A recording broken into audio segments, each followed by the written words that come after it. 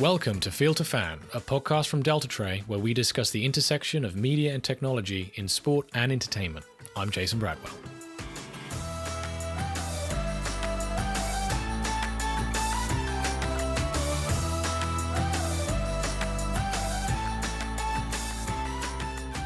Hello and welcome to Field to Fan, where we seek to uncover the strategies and technologies behind some of the biggest operators in sport, TV, and film.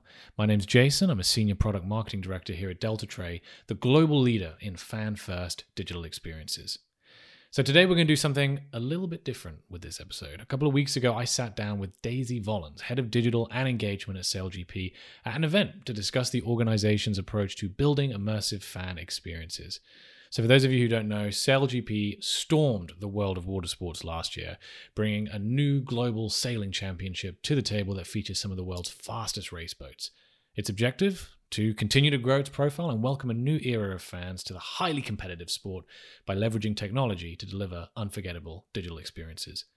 During the chat, we discussed how Daisy and her team are using technology to enrich the fan experience for both enthusiasts and newcomers across their entire owned digital ecosystem, how they're capitalizing on the opportunities to build a loyal fan base from scratch through the use of audience data, and how they've navigated the challenge of not only having no live content, but only a season's worth of archive to play with in the first place. It was such an insightful chat that we just had to take the audio and give it to our listeners of Field to Fan. So without further ado, here is me and Daisy during a fireside chat on a new horizon of immersive experiences. Here we go. How are you doing, Daisy? I'm really well, thank you. How are you? I'm very well. Thanks very much for joining us today. So in just a few sentences, tell us a little bit about you, what's your background, and how did you end up working for SailGP? So my role is Head of Digital and Engagement at SailGP, as you touched on. I have actually only been working for the company since the start of this year, so it has been an interesting year, to say the least. My background is predominantly within digital media and marketing. I started out looking predominantly at communities on social and looking how to connect those with brands and create huge fan engagement, that side of things. Moved across to entertainment, and then by proxy sort of spread my wings into talent and sports.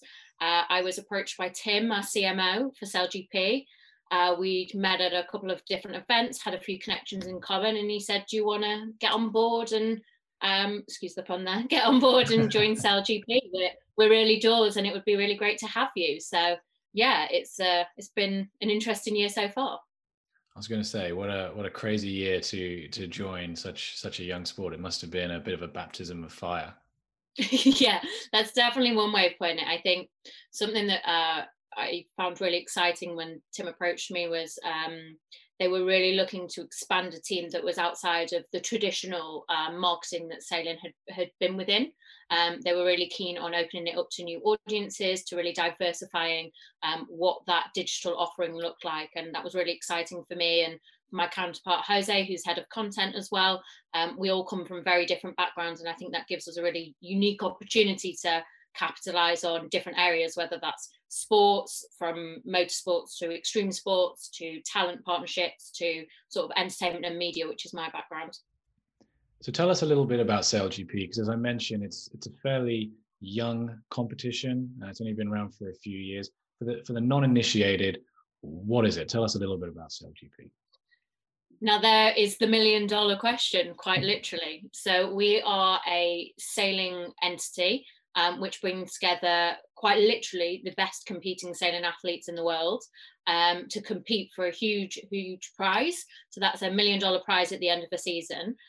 We travel to iconic locations around the world and use innovative technology essentially to create, honestly, one of the most thrilling races I've seen. And as a fan of motorsports already, for me to then see that taken on water and see just how exciting that can be was, yeah, it's pretty exciting. And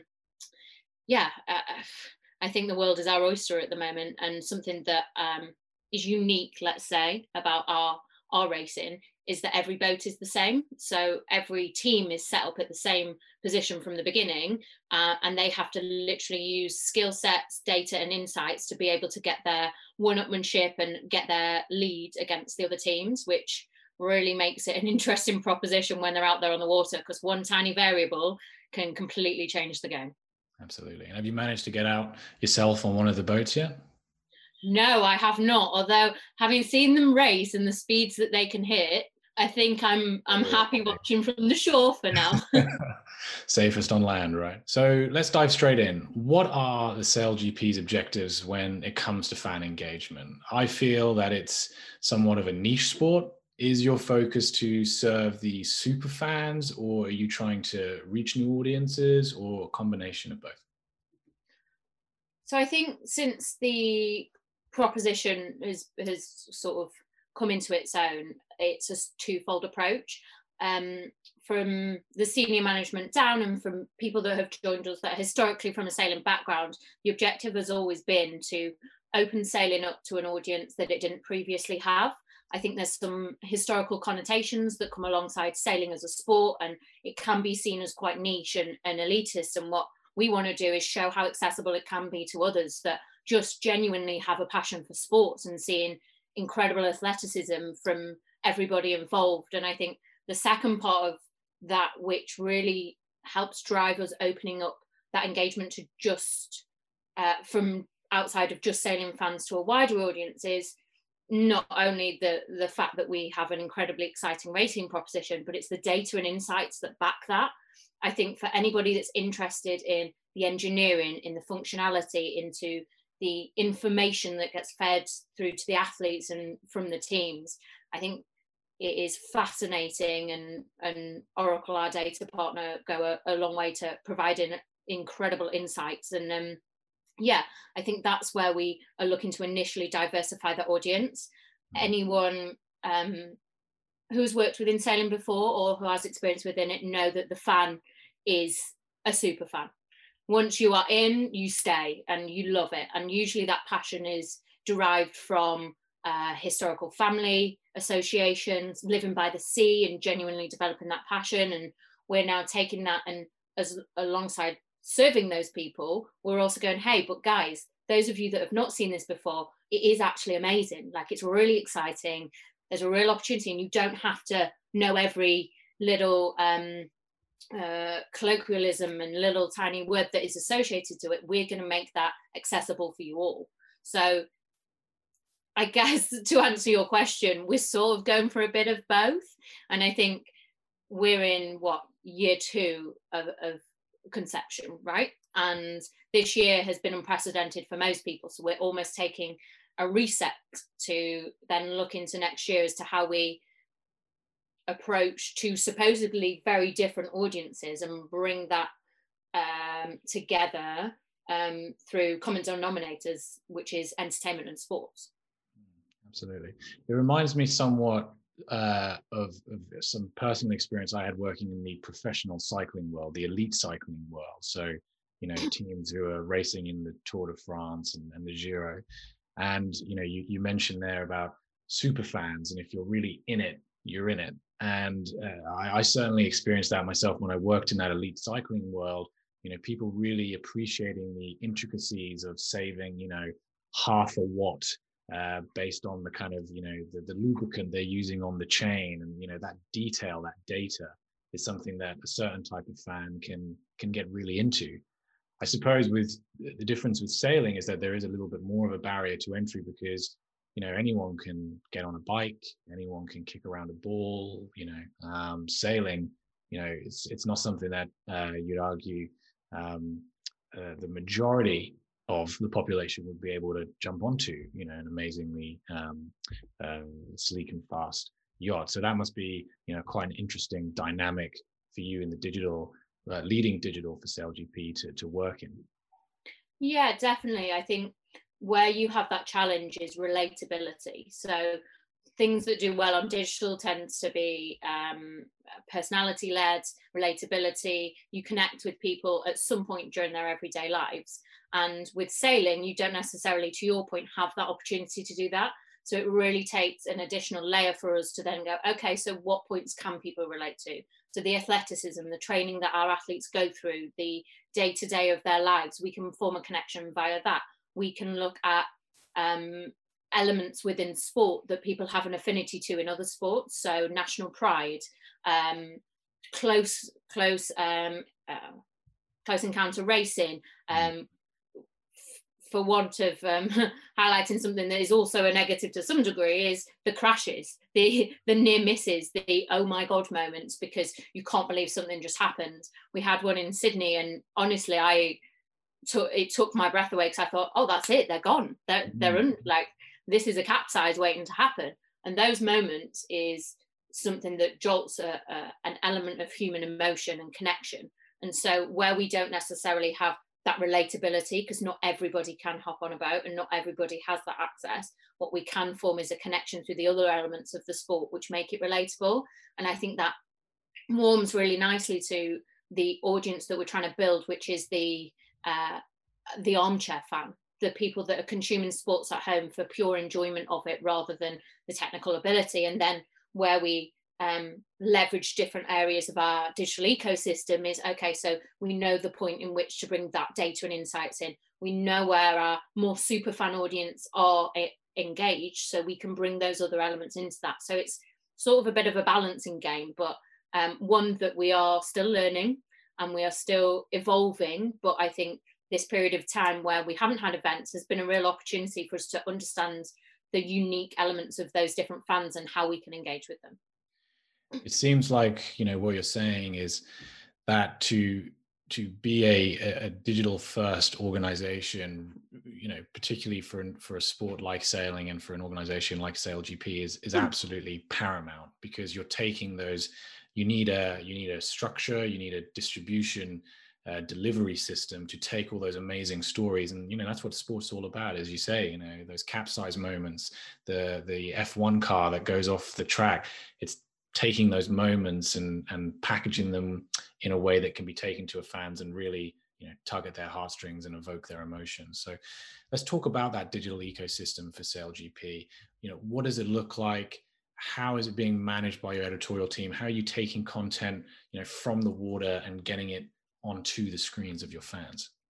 Yeah, of course. So much like I assume many other sports entities, we have quite a complex digital ecosystem, but every little part plays its place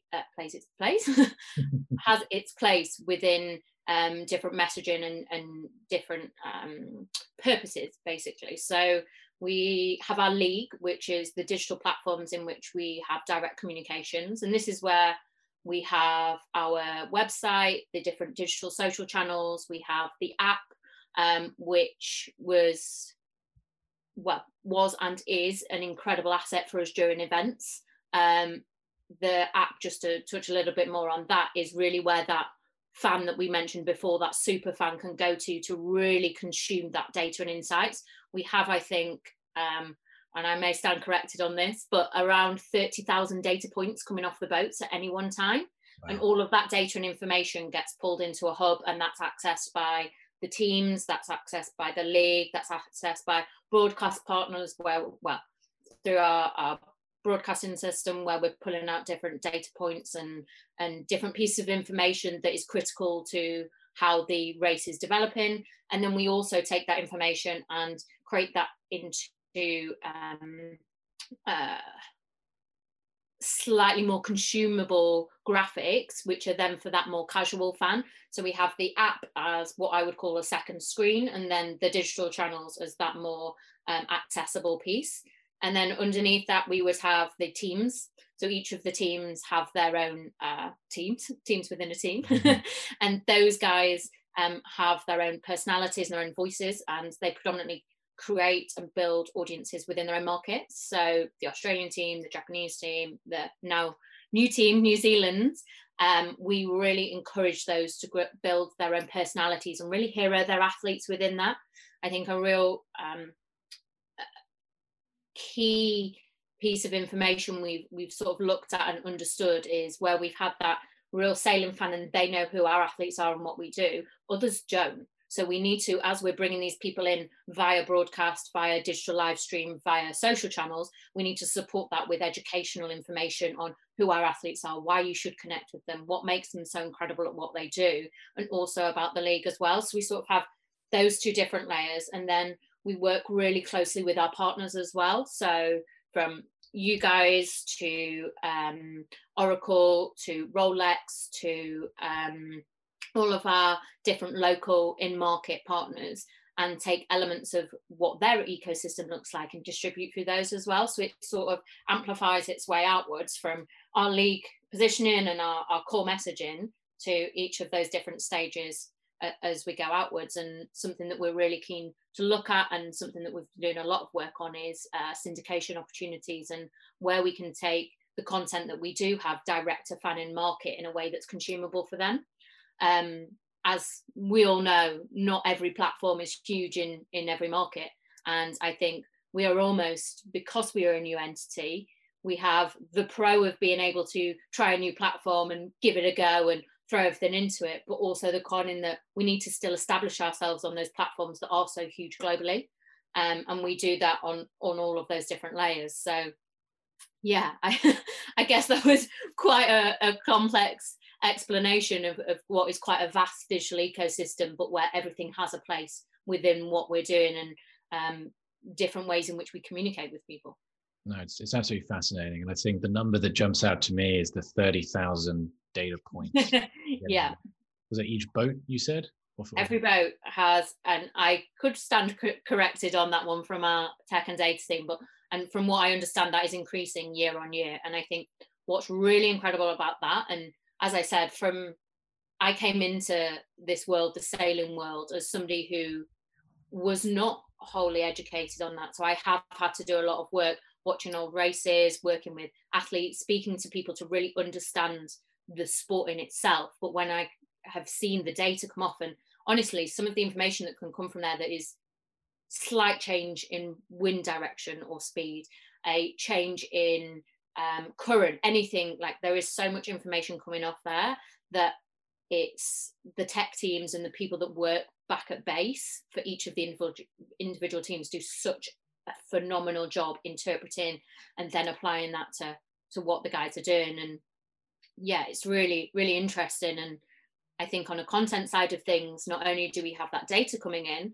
but we also have onboard cameras, we have live feeds from each of those athletes, and the tech team's actually working on something really exciting for next season as well, in terms of real-time feeds that we can get through and how we enhance them to make them even more interesting, let's just say, for those that are consuming on digital and via broadcast. So yeah, there is so much information that come off that. Even distilling that, I think, is a challenge, because you want to put everything into it, and as a team we're like, let's throw this in and they'll love this and this will be amazing, and we almost have to take a step back and go, okay, so this is how we serve this fan, this is how we serve this fan, and this is where, if you'd like that additional information, you can sort of get it from. Absolutely. I was going to say, it must be a storyteller's dream, in your position, to have access to such a wealth of resource to craft those stories. You're not just relying on what you see in front of you, but there's just a lake of information underneath that lake, a sea of information, maybe, I don't know, another pun there, that you can draw from and put onto your digital platforms directly into the hands of your audience to really enhance that richness of the sport. And that's got to be quite appealing to a certain kind of fan, would you say? Yeah, absolutely. And I guess for us, it's almost like a jigsaw puzzle. So it's going, okay, here's the feeds that are coming in from tech and data, and here's the visuals that we're matching with that, and how do we pull that into one place for all of these different locations to form a well-coordinated story. And I think that's where the age-old transmedia storytelling way of communicating with an audience comes into play, because you have your second screen integration, you have your digital feed up, you can watch your broadcasts, and as long as those stories are all matching up and creating a user journey, you have an opportunity to feed so much to your audience that it's almost like, well, where do you even start? Like I said, it's a puzzle that is really exciting for us as a team to put together. I mean, sometimes it's mind-blowing, I'll be honest. You have to sort of take a step back and go, okay, right, let's just have a moment and distill that, and then let's put that into a story that is going to excite people and really capture their interest, which ultimately we are a new entity and we need to prove ourselves, and we have to be at the forefront of that innovation and be at that forefront of tech and of the data, and really understand every little element to make sure that when we bring a fan in and they go, oh, okay, we're interested in this LGP, let's have a look, that we keep them there and we keep them engaged and we keep them wanting to see more. I mean, particularly in the climate we're in, where we are waiting for events to restart, right? Yeah, no, absolutely. And so you mentioned you know, a new entity and having to prove yourselves.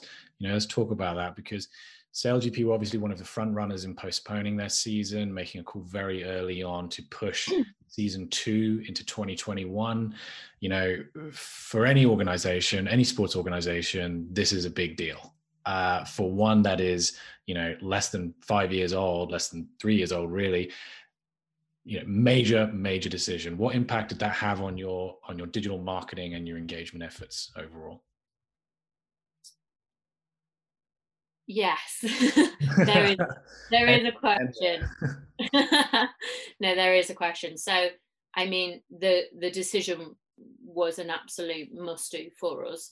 I think the entities that be had a huge decision on their hands, and we took stock of everything else happening in the market, but also that we are inherently a global entity. So our teams, our athletes, our anybody that is involved with that process come from across the world, and that's what makes us so interesting and so innovative in what we achieve. But at the back end of that, I think we saw it as a real opportunity to step back and take stock. So the first part of what we looked at was, okay, we don't know how long this period of time is going to go on for. We're not sure when events want to come back in, because I think we started the season by just postponing the first couple of events, the American events, and then obviously as time has gone on, we postponed the whole season, and we're aiming for April 2021 start next year, which still seems some way away as it is, but I think it's more realistic, you know. So we took this time to take stock and go, okay, let's understand exactly what we're doing. We ran into season 1 and season 2 somewhat all guns blazing, throwing everything that we had at it. And there was some real experts on our teams that come from sailing backgrounds and otherwise.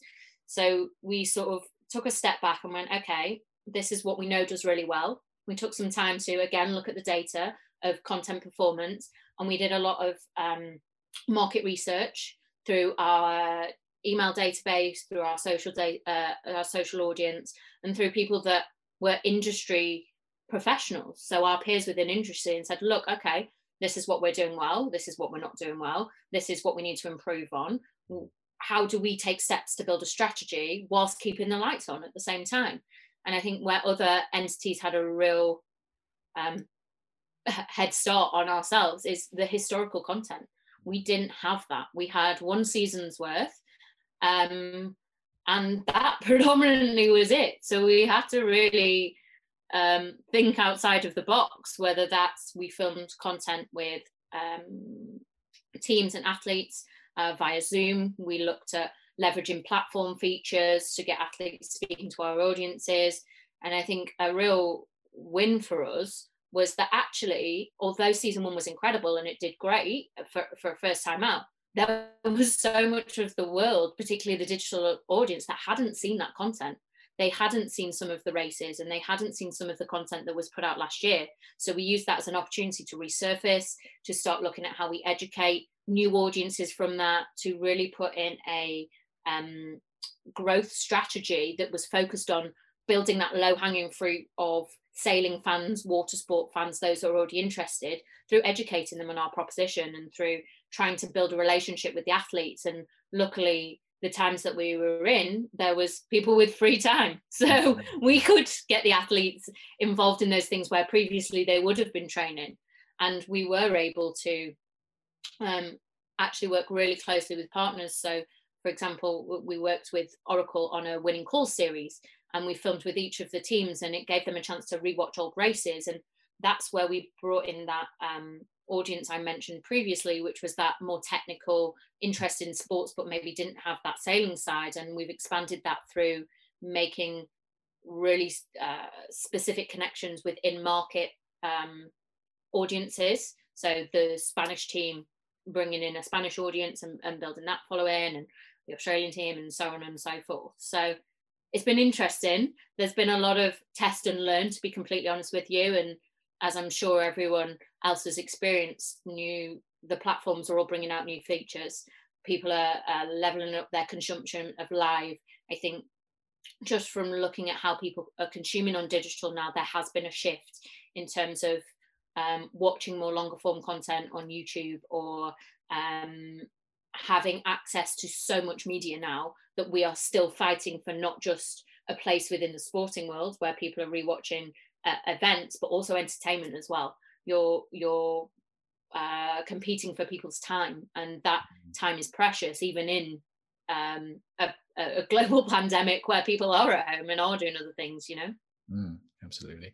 I mean, what's quite clear is that yourself and SailGP are data led. You know, you're talking. I'm not just talking about the data you're collecting from the boats here, but specifically on your audience. And it seems like it is a real vital component to the ongoing success of SailGP, as you're trying to kind of bridge that gap between the sailing enthusiasts, no-brainers are going to be interested in what SailGP's offering is, and a new kind of audience that maybe exists on the auxiliary interests that surround the sport. So speaking specifically about your audience, your digital audience, you know, what role does data play in your work? How are you in SailGP putting in place the tools to really understand your audience and how they're engaging with the proposition? Yeah, of course. So I think because we have such an extensive digital ecosystem in respects to the audience data from the app and the website and the different digital channels, when we've sat back and taken stock of what that audience looks like, they actually do differ on each channel. And I think that aligns with what we see in the industry as wider digital consumption trends. And sort of pulling those two different parts together, again, almost like this puzzle, having each audience and understanding of what each audience on that platform needs has been really valuable to us. And we regularly review this. I think there's been a real shift in the last few months in terms of our younger audience. So we very much sat, probably to no surprise of anybody's, within that sort of older, probably 35 plus, already sailing interest. We had a larger following on Facebook, which is traditionally where they sit. There was very specific types of content they like to consume, very specific durations. And we've really pushed to move that into a more 25 to 35 group within that Instagram piece and within YouTube. And I think where we continually go back and look at the data points is, okay, so what does our audience look like month on month? Are we shifting our perception enough to bring in that new audience? If so, what content was it that they consumed the most with? If we've released X amount of content this month, which performed the best? And then ultimately, who are returning viewers to that? So what are their affinities? What are their interests? How do we go, okay, so they might be a fan on 2 channels. How do we make them a fan across them all? How do we bring them back? And do we even need to do that? If they're all in one space, then is that okay? And I think the last sort of 3 to 6 months has been really interesting for us, because there has been a shift in perception within the business as well, as to A, capabilities of the platform, but B, just how much we can find out by trial and testing different styles of content, different graphical styles. And moving into season 2, that visual element that supports the audience data that we've been doing is so important, because I think digital is the shop window for our proposition. And ultimately, if we can capture your attention there and keep it, which is what we've seen as a trend with people that already have that sailing affinity, if we can do similar with other audiences, because we start to understand the content that they want to see, and we regularly look back and do our audience insights pieces, our market research, our review of content, I think steadily we are starting to see that grow, and we are starting to see how that then maps out for year 1, 2, 3, 4 of SailGP. Yeah, absolutely. I mean, you kind of touched on it a little bit there, but I want to dig into it a little bit. Understanding is one thing. Understanding who is engaging with your content is obviously vital, but kind of acting on those insights is equally as important. Just having data stuck in a dashboard doesn't really serve anyone. You want it to do something, or to help you do something. Is there any specific example, either during this period or during the first season of SailGP, of something unique you discovered about the SailGP audience and how this actually manifested itself tangibly in your digital engagement strategy? I think a big learning over the last few months was, and this was more an educational piece internally as well, was we don't have to put every piece of content everywhere. The same thing does not need to be repeated on Instagram, on Twitter, on this, unless it's a league announcement, which of course we absolutely want to shout that from the rooftops. Audiences like to know where they're going with content, context and purpose. What we've learned there, so for example, with YouTube, so we have within the ecosystem, we have the league obviously, and then the teams have their own channels. Now, we made a decision earlier on in the year to centralize the YouTube channels so the teams didn't have individual ones. And that decision was made because actually people would jump in between channels and that user journey just didn't feel right.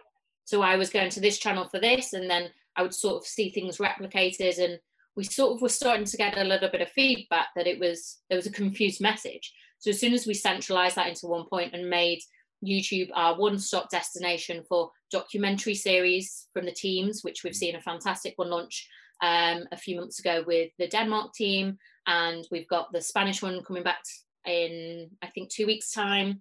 Also the Australian one's launched. So we're launching those individual ones, and we've seen a huge uptake in actually those people that are returning to consume. And we didn't need to put promotion of that everywhere, and we didn't need to split that across everywhere and use Instagram TV to promote the full thing and the other one. And I think that was really interesting for us, and something that we'd talked about pre-Sydney, but obviously manic time around event time. So something that we actioned that really we started to see an impact from. Fantastic. That's a great example. As I said, it's something that I think it's so important to move beyond that dashboard and actually take those insights into practice with your audience. And obviously it's a fairly simple example, but a fantastic one that you almost need to see in the numbers that it's worth pursuing. So I think that's a great one. Just like Delta. Sorry, go on, please. No, I was going to say it helps us with us as well. Digital is still, although however many years old, very new to very many people, and the intricacies of those different platforms. Unless you're in it day to day and consuming that and learning about it and really educating yourself and your teams, you can miss nuances and you can miss elements and sort of sit back and go, but I don't understand why this content isn't performing. I don't get why the last one did amazingly and this one did not. And it takes that moment to step back and look at the data, but then also apply that to creative as well. We've had a few instances over the last few months where our agency partner and creative teams have gone, hang on a minute, let's have a moment and really look at what's performing and what's not. And I think we saw a really nice piece within our rewatches where we launched very visually different, let's say, rewatch posters. And we just wanted to try a new style, and they went down a storm. We had so many people being like, do you sell those? They look incredible. We like how that looks. It feels so different to sailing. It's really exciting. And just that one little tweak in what we were doing, rather than our traditional, very broadcast feel, very, hey guys, come and look at this. We just shook that one little bit of creative up that felt very non-SailGP, and saw such a difference in engagement and people being interested that it was fantastic. And I guess that's why it's important to have such a nimble digital ecosystem and workflows and processes around your content creation to be able to react quickly to that. It's no good understanding something and then waiting, 2, 3, 4 months until you actually execute on whatever insight you've devised, you need to be able to move quick, would you say? Yeah, definitely. And I think there is a balance of reactivity and strategic planning. You have to have consistent points that feature, because an audience gets used to seeing particular things. So for example, our event season next year, we build most of our content strategy around key events throughout the year, because that is ultimately who we are, that is our proposition. But if somebody is used to seeing a documentary series on every other Monday, or if somebody's used to seeing XYZ, that's something that I really believe needs to be that consistent to drive returning consumption. But the reactivity sparks that emotive moment, that immediate, oh, that's something new, that's exciting. Absolutely. Look, I'm conscious of time. We've been speaking for almost half an hour now, but I have to ask, because you mentioned it a little bit earlier, you know, this intersection of sport and entertainment. And obviously, SailGP had a small cameo in the latest Christopher Nolan blockbuster Tenet. How did that come about, and how did you guys at SailGP really capitalize on that to engage your fans? So that funny story on that one. I believe, and I wasn't around at the time of this happening, so it could just be a bit of a word on the grapevine situation, but Rome Kirby got approached by a friend of his who works in Hollywood and basically said, Christopher Nolan's doing this really exciting film. He does not do things by halves, as we all know, and he's looking for the fastest race boats in the world. You guys are that. So would you be interested? And I think some of the team met with, I want to say, the head of marine operations, and he said, right, we're interested, let's give it a shot. And essentially, which is incredible for us, the only people that can truly drive, ride, however you want to say it, our F50s is our athletes. So they got the exciting opportunity to be able to be part of that incredible action scene. I believe Tom and Rome were at the forefront of that. And from what I understand, people watching that scene unfold and seeing that happen in real time when they were filming it, it was just as thrilling and as shocking as what you see in the film, because people don't expect the foiling to be quite as impressive as it is, and they don't anticipate the speed in which those boats fly. So, I mean, it was amazing. And if you've seen the film, it's a pretty thrilling action scene. And then off the back of that, we were, I mean, to be honest, there was a real mixed approach to it. So we'd had a campaign and marketing plan put together, and we'd worked with various teams to do that. Then obviously the global pandemic happened, and we thought, well, hang on, step back. There's no premiere, there's no opportunity for a larger scale activation. How do you make this digital first and really integrate what our content looks like to reflect what the film is like? So we stepped back from that, used what we knew best, and that was the athletes' involvements, to have those really niche stories and to reflect some of that creativity in our own posters and create our own trailer to actually announce that we're coming soon in April 2021. And hopefully it may be our first, but it won't be our last movie feature. Fingers crossed. Absolutely. Not if Christopher Nolan's got anything to do with it. Well, I mean, it's amazing. It's amazing. Daisy Volans, Head of Digital and Engagement at SailGP, thank you so much for joining us today. It's been a really great chat. It's been an absolute pleasure. Thank you for having me. And that's it for this episode of Filter Fan. A massive thank you again to Daisy for sitting down to chat.